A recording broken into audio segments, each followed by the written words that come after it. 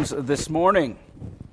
The title of the message this morning is Don't Dishonor Christ and His People. And it's written to the Christian, believe it or not, to those that call the name of Christ. This is one of those passages that we could delve into for weeks. But I'm not going to do that to you today. I'm going to give you where the rubber meets the road yet again. Before we do that, let's talk about a Sunday school teacher. Now, this particular Sunday school teacher was discussing the 10 Commandments with her 5- and 6-year-olds.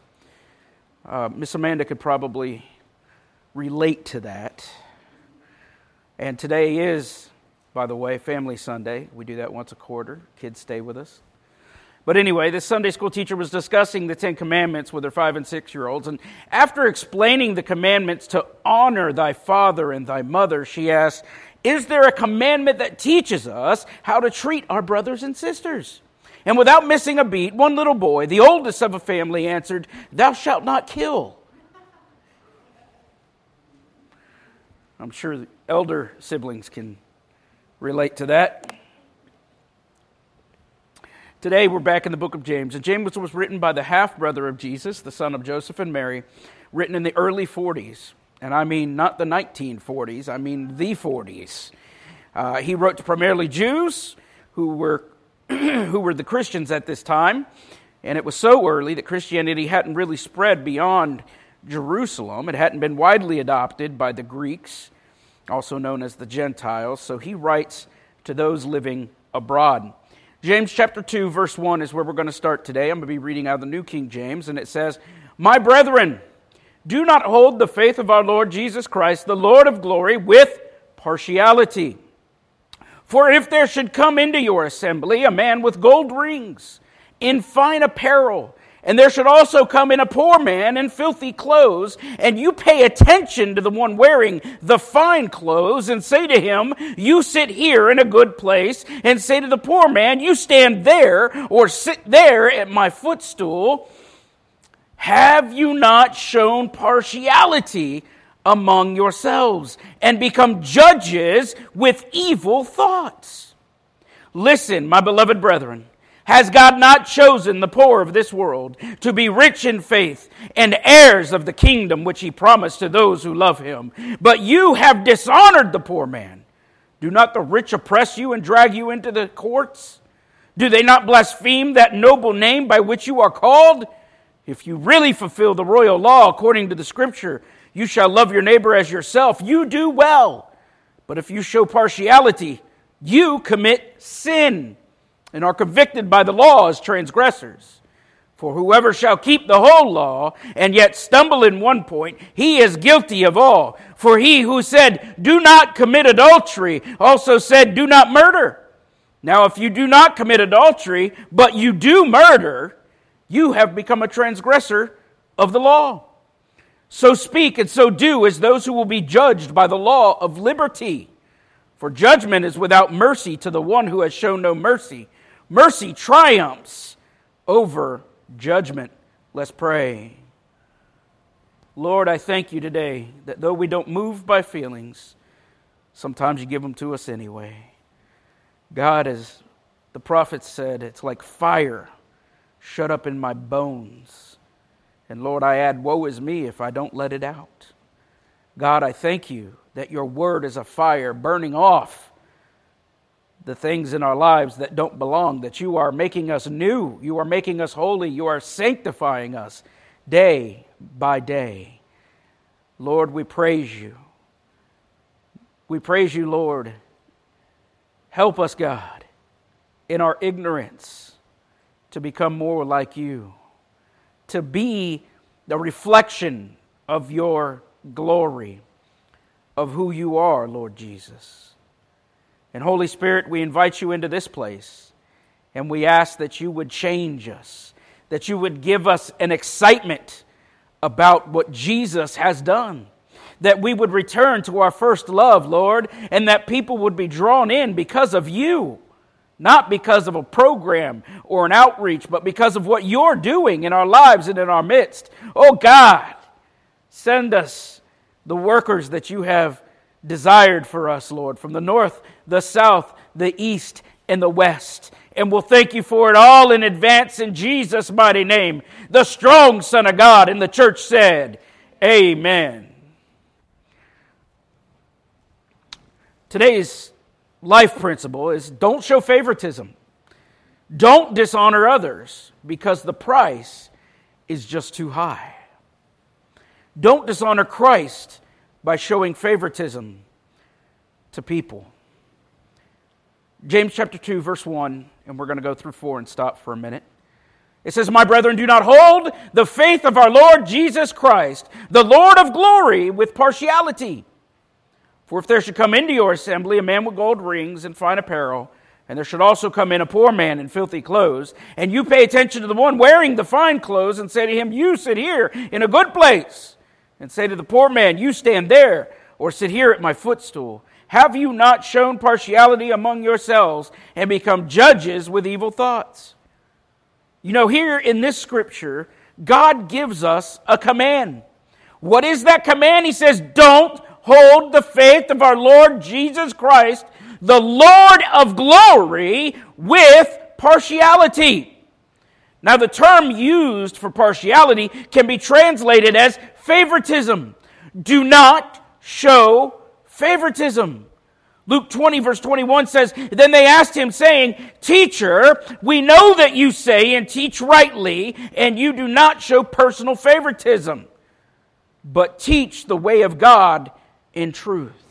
Jesus does not show personal favoritism. Romans 2:11 says, "For there is no partiality with God." To us today, we don't see that as a sin. We see that as networking. We see that as politics in the church. Well, let me tell you something, dear Christian. That is a sin. It is favoritism. It is a sin. And we're going to see that later in even more detail. But think about what partiality causes, what favoritism causes in a church. It causes division, and it causes fighting amongst the brethren. It causes factions within the church. It is evil with evil intentions. It causes the haves and the have-nots to become separated in the church, and the have-nots get angry and leave. We see this distinction most clearly in larger churches. But guess what? I got some news for you. It's in all churches, the smaller and the bigger alike. Did you know it happens in denominations amongst pastors as well? And I'll give you an example of that in a minute. James gives us an example right here that had become a problem for the brethren in his day. Verse 2 through 4, "For if there should come into your assembly a man with gold rings and fine apparel, and there should also come in a poor man in filthy clothes, and you pay attention to the one wearing the fine clothes, and say to him, you sit here in a good place, say to the poor man, you stand there, or sit here at my footstool, have you not shown partiality among yourselves, and become judges with evil thoughts?" In this example, people would come in for a meal. We would call that in the Southern Baptist Convention fellowship dinner. That's just fancy words for we gonna eat. Now, at this time, it was Jewish custom that the person with the most social standing, which oftentimes had the most money, would sit closest to the head of the table, next to the person hosting the meal. And if you were at the head of the table and someone shows up and they're of a higher class than you are, you were expected to move, whether they were expected or unexpected. You had to get up and move to make room for them. Now, that's just wrong. You know, this kind of thing was being carried over to the believers. And James tells us that's wrong. You see, this was often done because it was thought that if you treat the rich person or the person with the highest social status better, that is, the rich person, well, you might actually get something from them. Maybe a crumb or something from their table. Something like status or a contribution to your work, or dare say I, to your ministry. This is unfortunately the same thing that happens in churches and parachurch organizations today. It definitely happens in secular society. We see it all the time. Thus, James calls them judges with evil thoughts. Wow! And we're supposed to have our mind renewed by the washing of the water of the Word. And he calls them judges with evil thoughts. You know what? They are. It's all about selfishness and what can I get? This is why the health and wealth gospel is so popular today. It feeds on people's desires. It creates the haves and the have-nots, so much so that people will lie about each other to get next to the so-called minister that's teaching or preaching. That is evil. This, according to Scripture, should not be tolerated within the church. We need to keep in mind our actions. Are we doing something because of what we can get out of someone? If so, then we need to repent immediately of that in our lives.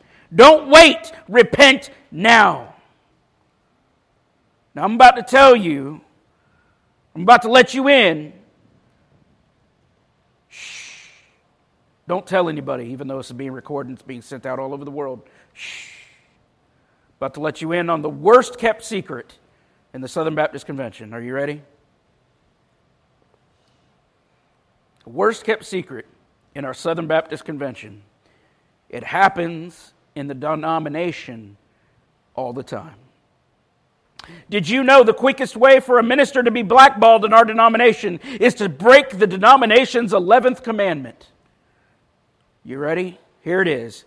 Thou shalt not call out a Southern Baptist preacher's evil actions or false teaching.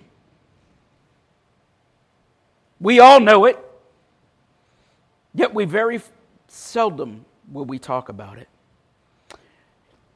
Calling someone to task, as Paul did Peter, in his hypocrisy will get you completely and utterly blackballed in your denomination, so much so that it'll work down through the association, that you will not receive help for your church in times of need, either financially or otherwise, and you definitely will not ever progress up the Southern Baptist political ladder, so you can just forget about that. Guess what, folks? I forgot about that the second I heard about it. I don't care. What does the Bible say? That's what I care about. Let's quickly look at what happened between Paul and Peter in Galatians chapter 2, verse 11. It'll be on the screen. Now when Peter had come to Antioch, I withstood him to his face, because he was to be blamed. Those are some harsh words for a leader of the church, for someone who had spent 3 years at the feet of Jesus. But yet Paul, he did it. For before certain men came from James, he would eat with the Gentiles. But when they came, he withdrew and separated himself, fearing those who were of the circumcision. And the rest of the Jews also played the hypocrite with him, so that even Barnabas was carried away with their hypocrisy.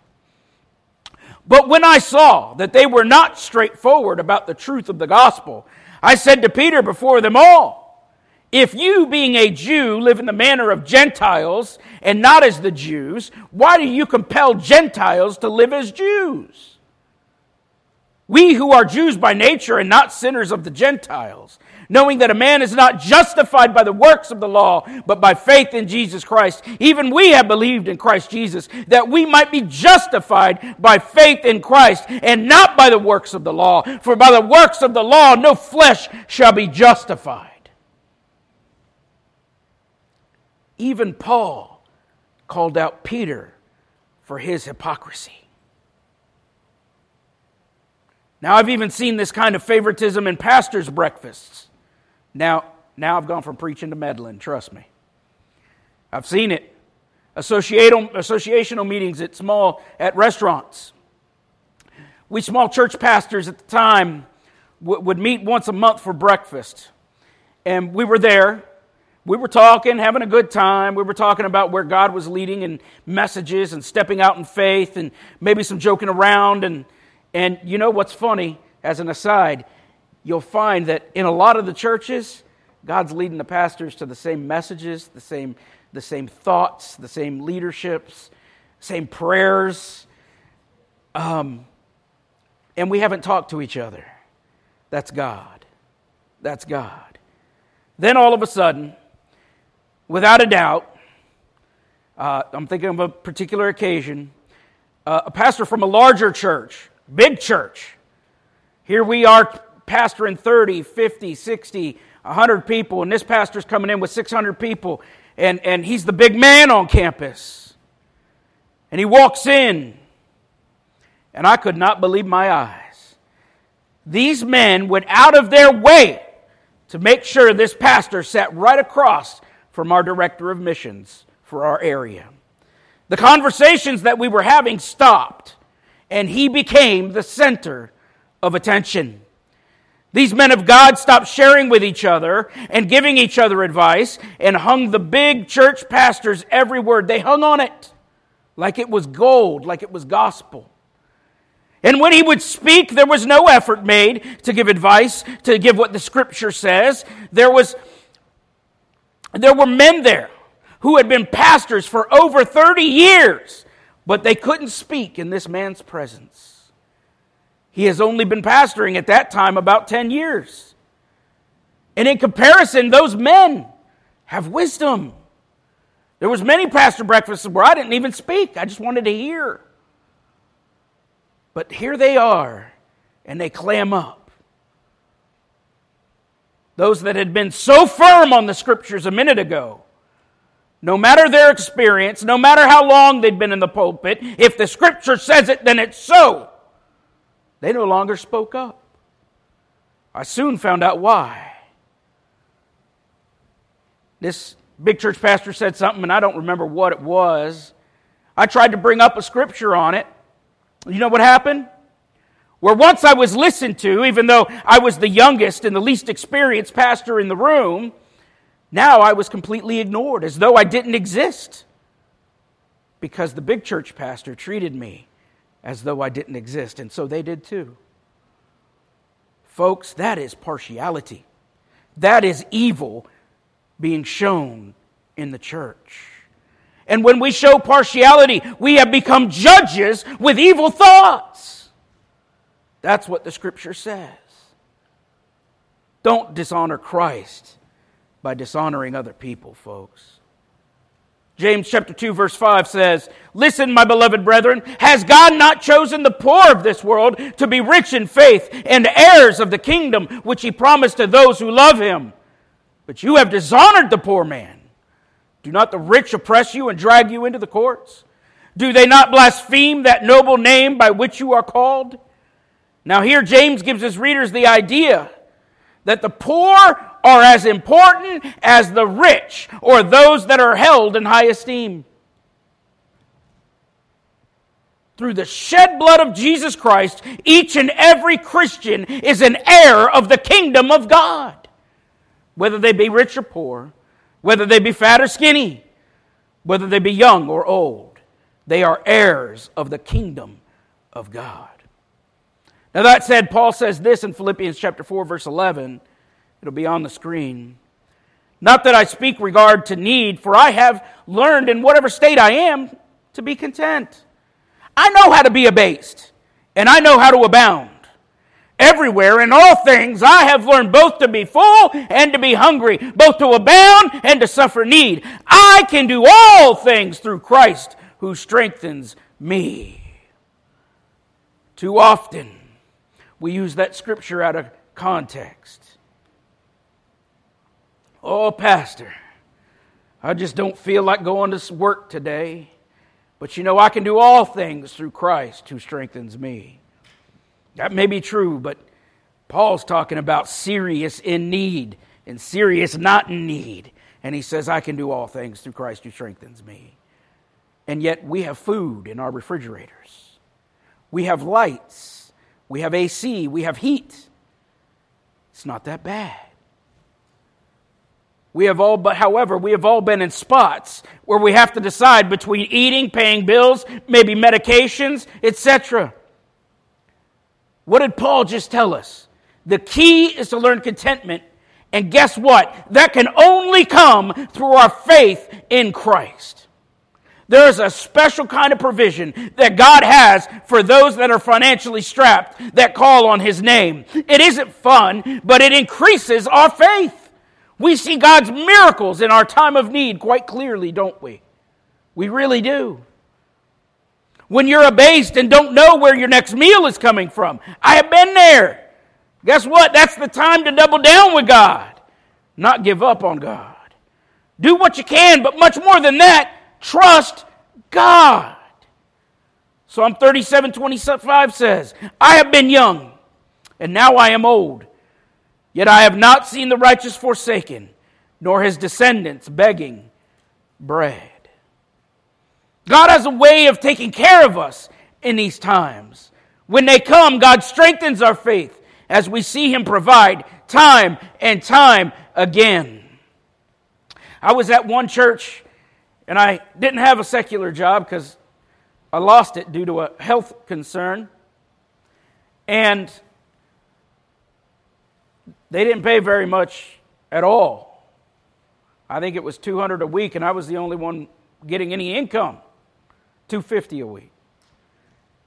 And there were times we said, I don't know where the next meal is coming from. Guess what? Food stamps still wouldn't cover us. Still rejected us. We tried. I tried everything. And I said, Jesus, and I know I should have said Jesus to begin with, but I didn't. Learn from me. Jesus, I don't know how to feed my family. In tears. Next thing I know, Pastor, I felt I should give you some food. Well, praise Jesus. It's not exactly how it happened, but praise Jesus. He is good. God takes care of His own. James 2:6-7 says, but you have dishonored the poor man. Do not the rich oppress you and drag you into the courts? Do they not blaspheme that noble name by which you are called? How was the poor man dishonored during this time? Because he was made to either sit in the worst spot during their meals, or he was told to stand and even sit on the floor. Now their floors weren't like our floors today. We have this thing called carpeting. At least it has some, maybe not a lot in here, it has some cushion for your tush. Back then it wasn't like that. They were dirty floors. Yeah, you could sweep them all day long, but it's dirt. There was dirt. The man who was poor in this situation, as James says, should be given honor because he is rich in faith toward God. Let that be our attitude as Christians. James reminds them that the rich folks, they're the ones who are oppressing them. They blaspheme Jesus and drag him into the courts. Now, the courts during this time were very often perverse. It was the one who was the most connected or who paid the bigger bribe that got things judged in their favor. They also had debtor's prison at this time. Because, this doesn't happen today in our courts, right? There's no bribes, there's no corruption, there's no, I'm a big man kind of thing, and I'm going to judge in your favor. That doesn't happen. Never. Did you know that because of this situation that was happening, even Paul taught the believers shouldn't sue one another, but they should meet together with another Christian that both parties agree upon to bring resolution to the situation. We call it arbitration today. And if one can't be found, then perhaps, Paul says, they should just drop the matter entirely. Look what he says in 1 Corinthians chapter 6. It'll be on the screen. Dare any of you, having a matter against another, go to law before the unrighteous and not before the saints? Do you not know that the saints will judge the world? And if the world will be judged by you, are you unworthy to judge the smallest matters? Do you not know that we shall judge angels? How much more things that pertain to this life? If then you have judgments concerning things pertaining to this life, do you appoint those who are least esteemed by the church to judge? I say this to your shame. Is it so that there is not a wise man among you, not even one, who will be able to judge between his brethren? But brother goes to law against brother, and that before unbelievers. Now therefore it is already an utter failure for you that go to law against one another. Why do you not rather accept the wrong? Why do you not rather let yourselves be cheated? No, you yourselves do wrong and cheat, and you do these things to your brethren. Ouch. You could see why Paul had such controversy around him. And lastly, if we dishonor Christ and others, or through others, there's a large price tag associated with that. A very large one. James 2:8-13. If you really fulfill the royal law according to the Scripture, you shall love your neighbor as yourself. You do well. But if you show partiality, you commit sin and are convicted by the law as transgressors. For whoever shall keep the whole law and yet stumble in one point, he is guilty of all. For he who said, do not commit adultery, also said, do not murder. Now, if you do not commit adultery, but you do murder, you have become a transgressor of the law. So speak and so do as those who will be judged by the law of liberty. For judgment is without mercy to the one who has shown no mercy. Mercy triumphs over judgment. James says something absolutely mind-boggling. How do we not dishonor Christ in dishonoring others? And he quotes the second greatest commandment. You shall love your neighbor as yourself. Luke chapter 10:25, and behold, a certain lawyer, had to be a lawyer, stood up and tested him, saying, Teacher, what shall I do to inherit eternal life? And he said to him, what is written in the law? What is your reading of it? And so he answered and he said, You shall love the Lord your God with all your heart, with all your soul, with all your strength, and with all your mind, and your neighbor as yourself. And he said to him, You have answered rightly. Do this, and you will live. Let me ask you a question. Can you do that perfectly? Can anyone do that perfectly? Well, the answer is obviously no. That's why we need a Savior to remove our sin. Now, when we look back at our main scripture here in James 2:9, it says, But if you show partiality, you commit sin and are convicted by the law as transgressors. Showing favoritism is a sin. Capital S-I-N. But someone's going to say, Pastor, everyone does it. It ain't no big deal. Let me say something that your mama probably told you a long time ago, brethren. If everyone jumped off the bridge, does that mean you should too? Somebody's going to say, when you say something like that, what you're saying to the God of the universe is, God, everyone sins. It ain't that big a deal. Yes, it is a big deal. Because he said so. He said don't, so guess what? You don't. He said do, and guess what? You do. Even one sin is enough to send you to hell. James explains this to us in the following verse. James 2:10, For whoever shall keep the whole law and yet stumble in one point, he is guilty of all. For he who said, do not commit adultery, also said, do not murder. Now, if you do not commit adultery, but you do murder, you have become a transgressor of the law. So speak and so do as those who will judge by the law of liberty. For judgment is without mercy to the one who has shown no mercy. Mercy triumphs over judgment. If you are guilty in just one small part of the law, you are guilty of all. Well, you're going to say, Pastor, that ain't fair. My answer is, well, I ain't God. He said it. You got a problem with it, take it up with him.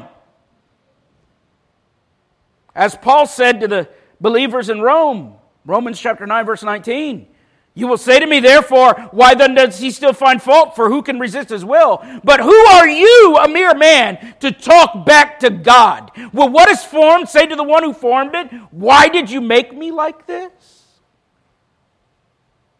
But thank God that we will no longer be judged by the law. We are judged under the law of liberty in Christ. A new covenant, a new law, which in all honesty makes it even more egregious for us to show favoritism. Did you know that? Why? Because we have the Holy Spirit inside of us. We have been regenerated, and His law is written on our hearts. That's why.